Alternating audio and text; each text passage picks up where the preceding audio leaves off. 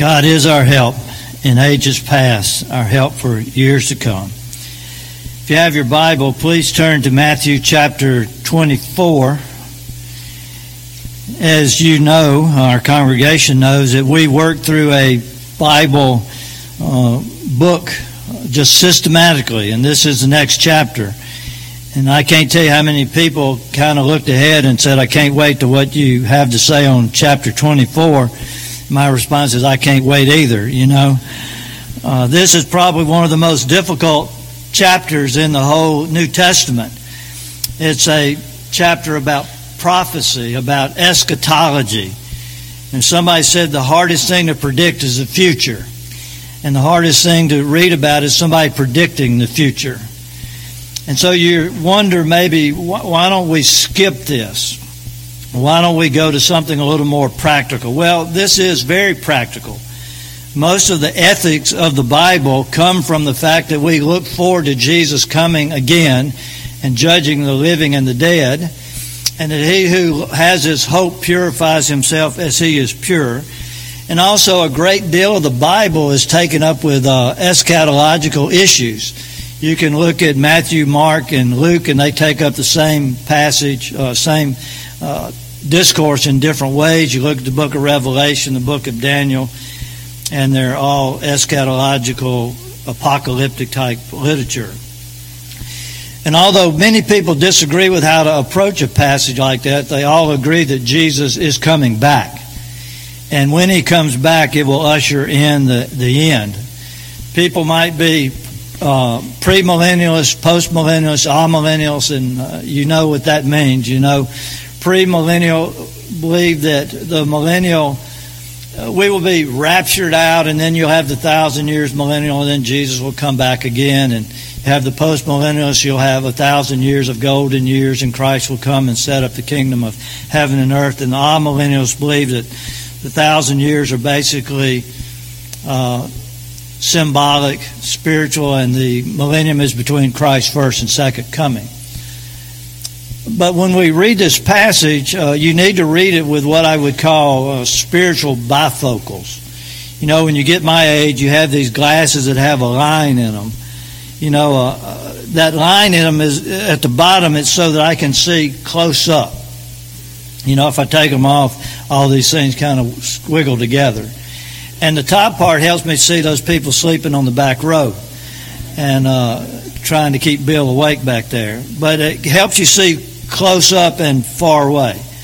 And when you read this passage, you really do have to have spiritual bifocals, because a lot of this passage is taken up in the near future that Jesus talks about, in the next 40 years or less. And the rest of the material in there has not taken place for thousands of years. So you need spiritual bifocals to understand what's nearby and what's far away. With that being said, let me read Matthew 24, 1 through 14 to give us a flavor of the passage. Jesus left the temple and was walking away when his disciples came up to him to call his attention to the buildings. Do you see all of these things, he asked? I tell you the truth, not one stone here will be left on another. Every one will be thrown down. As Jesus was sitting on the Mount of Olives, the disciples came to him privately. Tell us, they asked, when will this happen? What will be the sign of your coming and the end of the age? And Jesus answered, watch out that no one deceives you. For many will come in my name, claiming, I am the Christ, and will deceive many. You will hear of wars and rumors of wars, but see to it that you're not alarmed. Such things must happen, but the end is still to come. Nations will rise up against nations, and kingdom against kingdom. There will be famines and earthquakes in various places, and these are only the beginning of birth pains. Then you'll be handed over to be persecuted and put to death, and you will be hated by all the nations because of me. And at that time many will turn away from the faith and will betray and hate each other. And many false prophets will appear and deceive many people. Because of the increase of wickedness, the love of most will grow cold. But he who stands firm to the end will be saved. And this gospel of the kingdom will be preached to the whole world. as a testimony to the nations, and then the end will come. This is God's word to God's people. Let's pray. Father, help me and help us to divide your word accurately, faithfully, practically, courageously, that we might live good lives, holy lives, as we await the Savior's coming or our returning to Him. And we pray in the name of Jesus. Amen. This week I've thought about Ken Owen. And the reason I've thought about Ken Owen is he used to tell a story to me, and I heard it several times. Probably happened in Shreveport, you know. But Ken told a story about these two scholars who were presenting their view of when Jesus was coming back. And they had their charts and graphs, and, you know, they had it colored and had timelines and everything. And when they both gave their viewpoints, they had times of questioning. And one of the first folks to stand up said this, said, "Those are really good." Said, "I just want to know basically what's the difference between your view and his view." The guy said, "Well, I'll tell you what. If I'm wrong, Jesus can still come back. If he's wrong, Jesus can't come back." Ken would always say, that's the way it is. That you have this set of ideas that you think you capture God in, or you say he's coming in this date or in this manner or this time.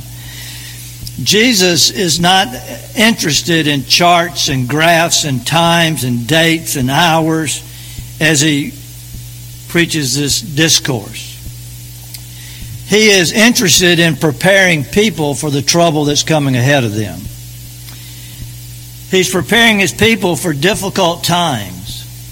He's preparing them for persecution and tribulation, to be deceived, to be persecuted, maybe even killed, to see people fall away, others lose their first love. He's reminding us and them that the world in which we live is not really a playground. It's a battleground where we really do fight this fight of the faith. And good soldiers are always prepared. Ligon Duncan talks about Napoleon when he crossed in the Battle of Waterloo. The Duke of Wellington called together all his captains, generals, and leaders and said, "Now here's our plan. We have an international army, many of whom have never fought with one another. We're going up against the great offensive general in the history of the world, Napoleon, and his army is made up of veterans. We are slightly outnumbered. Therefore, my plan is going to be to let him pound away all day long. Our only goal is to hold together until the Prussian army comes. And then we'll have enough to take on Napoleon, and we'll win in the end." I think that's what Jesus is saying. That we have to stand firm with the understanding that whatever happens, we're going to, quote, win in the end. That the Lord is going to be faithful to his people. Churchill said the same thing to his people at the verge of World War II and Hitler. "All I can promise you is blood, sweat, toil, and tears." It's not going to be easy, but we're going to prevail. So let's look at this passage under these headings. Don't be deceived, and don't be alarmed, and don't fall away. Don't be deceived. Don't be led astray. Don't be tricked. Don't be bamboozled. Don't be led to think that something that's going to happen isn't going to happen. And he says it's not just going to happen periodically. There are going to be many people that will try to lead you astray. So you have to be careful. You know the truth, and you know what God is saying in his word. So you set the background for this. The disciples and Jesus are leaving the temple area. And the temple area is impressive, and the disciples want Jesus to say something about it. They say, "Look at these buildings." Now, we don't know probably a lot about the temple, or maybe you don't know a lot about the temple, but I've learned a good deal this week about the temple. It was rebuilt and being renovated by Herod the Great. The renovation started in about 6 BC. 6 or 9 BC, and they continued to 63 AD. And then the temple was eventually destroyed by Rome in 70 AD. But the temple was being built and renovated for decades. And it was a massive structure. Josephus, who was alive and was a historian when the temple finally was destroyed, talks about it in his works. And Josephus says the foundation of pure marble was basically as big as a boxcar, weighing tons. That's the footings on which the temple was built. As you stood on the Mount of Olives where Jesus was giving his discourse, that all you could see glittering in the distance from the Mount of Olives was the temple and the gold on the top. Basically everything outside that they could make gold was gold. There was this huge vine to remind Israel that God was a vineyard and they were the branches, and it was huge on the front of the temple. And what wasn't gold was white marble, and you could just see the beauty and the majesty of it. Scholars who have studied it said it was not only the most impressive structure in the known world at that time, it might have been one of the greatest architectural feats ever done. And Jesus says that this thing will be torn down and not one stone will be left upon another stone. And can you imagine the disciples? You're saying this is going to be torn down. Do you realize how, big these things are? And they were. The temple was utterly destroyed in 70 AD. Titus came in. He starved the people to death. It's terrible. Starved the people to death when he had them so weak and feeble that they could offer no resistance. He came in and he not only destroyed the city of Jerusalem, he destroyed the temple. Every stone was broken down. And the thing I want you to know is the Christians basically had deserted Jerusalem. Why? Why had the Christians left Jerusalem? Because they read this and they understood what Jesus was talking about. This one stone would be turned up, not one stone would be on top of another. They interpret that to be the wars and rumors of wars all leading up to seeing the Roman gather around the city. They realized, hey, what Jesus said is coming true, and they fled. They took this as a warning. When they saw the armies approaching, they fled. They left the city. They survived, and Christianity survived, and it spread throughout the whole empire. And so what happens in this passage is a lot of the stuff that is stated and said occurs to warn the Christians about the destruction of the temple in 70 AD. Not all of it. And the rest of it is to prepare the Christian for when Christ will come in years to follow. And what Jesus is saying, don't be deceived. The disciples' first question after Jesus said this about the temple being torn down is, when will this happen? And when will the kingdom come? When will the end of the age be? And what Jesus is basically telling them, don't connect the two together. Jesus doesn't go on and say, okay, you're going to have the temple torn down and you're going to have these rumors of wars leading up to that. And then when the temple's torn down, then I'm going to come back on clouds. He doesn't say that. He goes through a whole chapter preparing them to live in difficult days, difficult times, persecution and deception.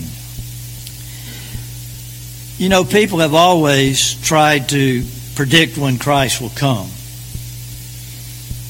In 1988, there was a book entitled 88 Reasons Jesus Will Come in 1988. I think he missed it, or either we missed it. Camping said he would come in 1994. Well, I want to tell you that there is a website that you can go to that really does help you out. Did you know there was a rapture meter on the website that you can go to? We okay? You can go to the website Rapture Meter, and what it does, it predicts when Jesus is coming again. And I just want to read from it so you won't be fooled. You might look it up. It monitors 45 categories and gives a score for each and comes up with how prophetic activity is occurring. It acts as a measure of how stable the planet is. Categories such as satanic movement, volcanoes, earthquakes, severe weather, famine, drought, crime rate, global economy, interest rates, inflation, nuclear activity, drug abuse, civil rights, liberalism, democracy, and unemployment. And you take all of those and you put them in a computer, you push the button and, and all that, and it gives you a rapture index. An overall score of 100 means it's slow activity. Very little chance Christ is coming back. Moderate activity is 130 to 160. And the rapture index above 160 is fasten your belt, he's coming soon. And we're currently at 168. And so this bogus site tries to really deceive people into saying that if you do all these things in the right way, then we can predict when Jesus comes back. And we cannot. The second thing I want to say is don't be afraid. Don't be alarmed. Don't be alarmed. You'll hear of wars and rumors of wars. And if you aren't careful, you'll let your heart be disturbed. Let's stop for a second. Mr. Cotton's having some difficulty, and we're just going to pray for him. And I know over there that he's concerned. And you okay? Let's pray for Mr. Cotton. Father, I thank you for Lige and for his faithfulness to the church and to you. And I pray that whatever's going on with him would soon pass. I pray that he'd feel better. And I pray that you'd watch over him. We commit him to you in the name of Jesus. Amen.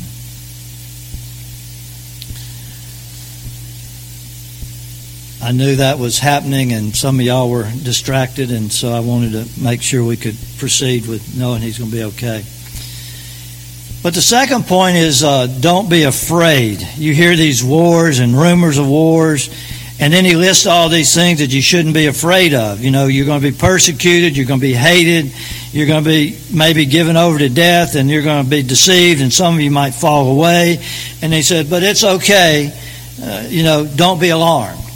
Whatever's going on in the world, don't be alarmed. Do you watch the news sometimes and you're so concerned with what's really happening? You begin to wonder, is the Lord coming back? Is he coming back tomorrow?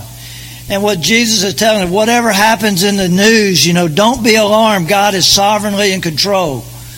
I can remember when 9/11 hit, and I was getting ready for work, and we have a TV in the bedroom. As I was getting work, the first plane hit the Twin Towers, and I was kind of glued. I said, I wonder what happened. Man, that was a bad mistake by the tower. And then the second one hit, and we began to be glued to what was happening, and this was a terrorist attack. And I thought, wow, my children. Then I thought about my son, Austin, who was in college. I wondered if there'd be a war, and there'd be a draft, and he's draftable age. And I went down to Sherwin-Williams and just wanted to go talk to him and try to settle him down, but I was really trying to settle myself down because I was alarmed. And what Jesus is saying is, don't be alarmed. We live in this fallen world, and every age has wars and rumors of wars. Every age has famine. Every age has drought. Every age has all of these things. Persecution. There have been more killed in the last century than have ever been killed in the Christian history. And we're not to be afraid. And we're to trust God. And why are we to trust God? Because He's sovereign. He's in control. One writer says nothing flows down through the channels of history that God has not already dug. History flows the way God wants it. He turns the king's heart wherever He will. And that helps you a great deal to understand how you're not to be alarmed, because God is in control. that history is coming to an end the way that God says it. Pascal, which some of you know, he was a great mathematician, but not only was he a great mathematician, he was a great philosopher and a theologian. And one of his friends had a tragedy, and he wrote this. It's pretty profound and pretty deep. But what he does, he makes his friend look at this tragedy in light of the sovereignty of God.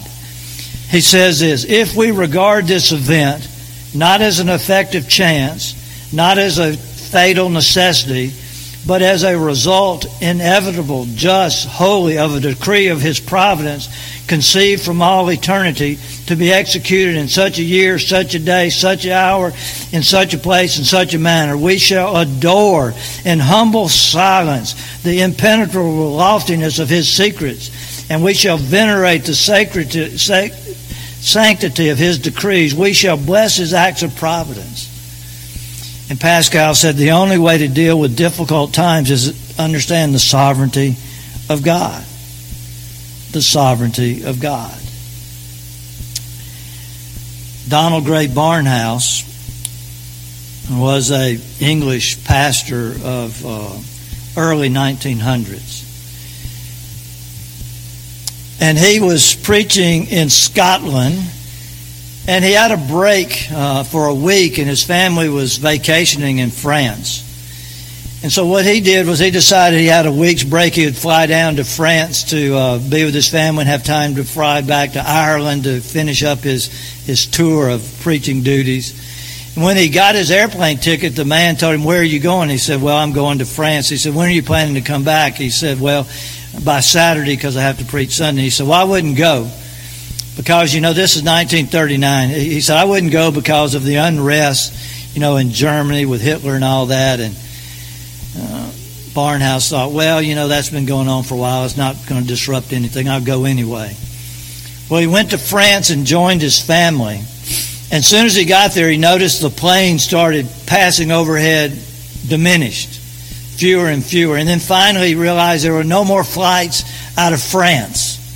And so he had to take a train back to the coastline of France and then take a boat from France to England and then go overseas to go over land, England, and then to Ireland. But he said, as I went through every stop of that train, he said, I encountered the same thing. There were men there with their bags packed and their families hugging them and crying because war had been declared. And as he was getting back to preach, he went through every little village, and it was the same scene. Wives and mothers and daughters and sons clinging on to their dads and their brothers because it might be the last time they saw them when they boarded that train.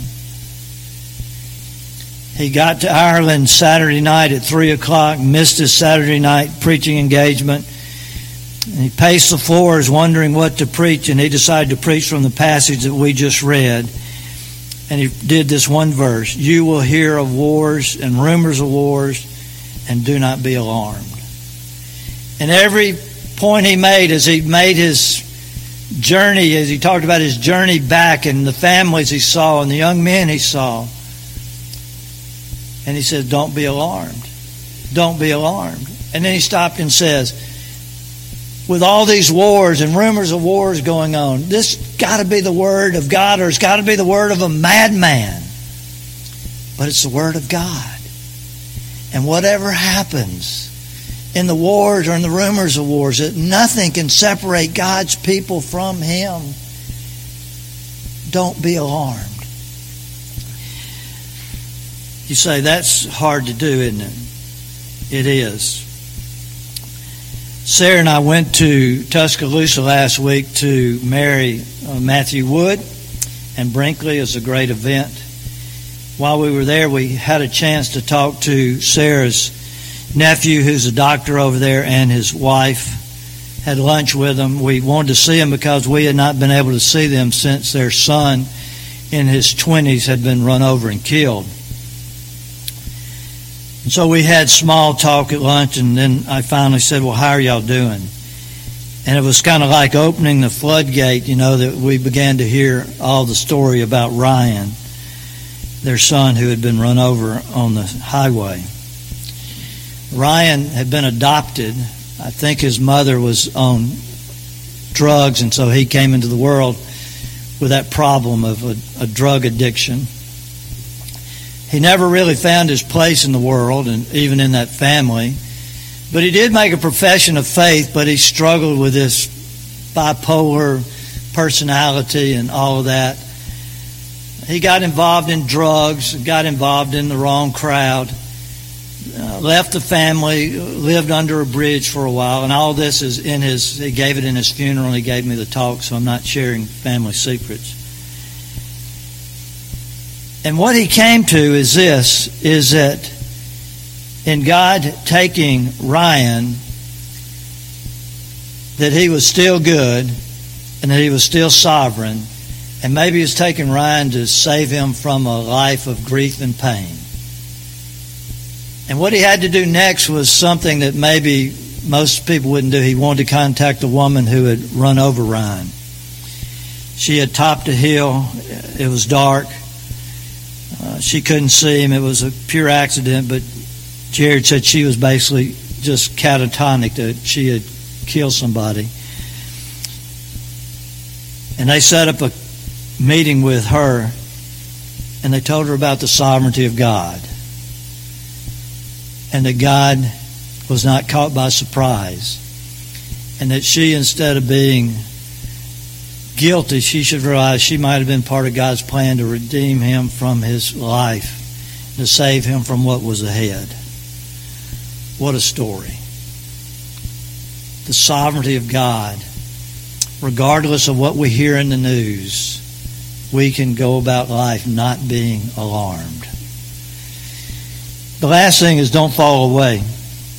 Don't lose your love. How do you do that? You got persecution and death, and you got people that hate you, and you have all these sorts of things, wars and rumors of wars. And Jesus makes this statement after saying all this, that those who persevere to the end will be saved. And you have that promise, those who persevere to the end will be saved. And you also have that alarming thing, for those that don't persevere to the end, they will not be saved. And pretty soon you begin to ask, you raise your hands and say, wait a second, Pastor, wait a second. Don't we believe in perseverance of the saints? We do. But the perseverance of the saints is given to those saints struggling to persevere. We have turned that doctrine into something flippant, like once saved, always saved. And if I raise my hand or sign a card or walk an aisle or make an act or get baptized, I'm saved, and it doesn't matter what I do or how I live from then on. That's not what the doctrine's for. The doctrine's for people who are struggling with their health, with their emotions, with their sin, with their life, struggling to hang on to the Christian faith, struggling to hang on to their love for Christ. God says, I'll never, ever let you go. It's the perseverance and the preservation of the saints. How do we keep going in difficult times? Looking to God for grace. God promised that whatever happens, my grace is sufficient for you. Wars, persecution, trials, tribulation, divorce, sickness, joblessness, God's grace is sufficient. If you haven't read Corrie ten Boom's book, you probably should. So much good, godly advice there. Corrie ten Boom's family was involved in the same war that Barnhouse was involved in the previous illustration. And they lived in a place where they were hiding Jewish people from the Nazis in the wall of their house. And they knew if they got caught, they would be in big trouble. And then they began to hear about people getting caught housing the Jews and saving them from the Nazis. And one day, Corrie asked her dad, said, Dad, what happens if we get caught?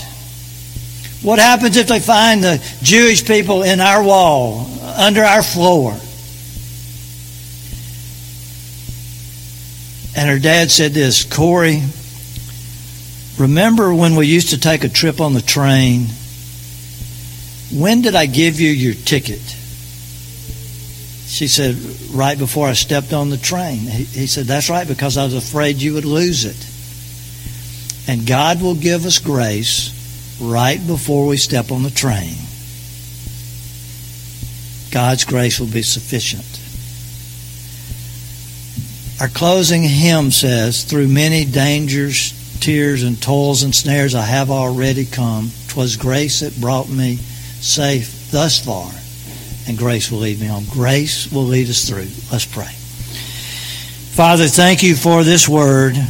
Encourage us to be faithful. Give us grace to be faithful. Help us to love you with all of our hearts. Give us a heart to love you. And we pray in the name of Jesus. Amen.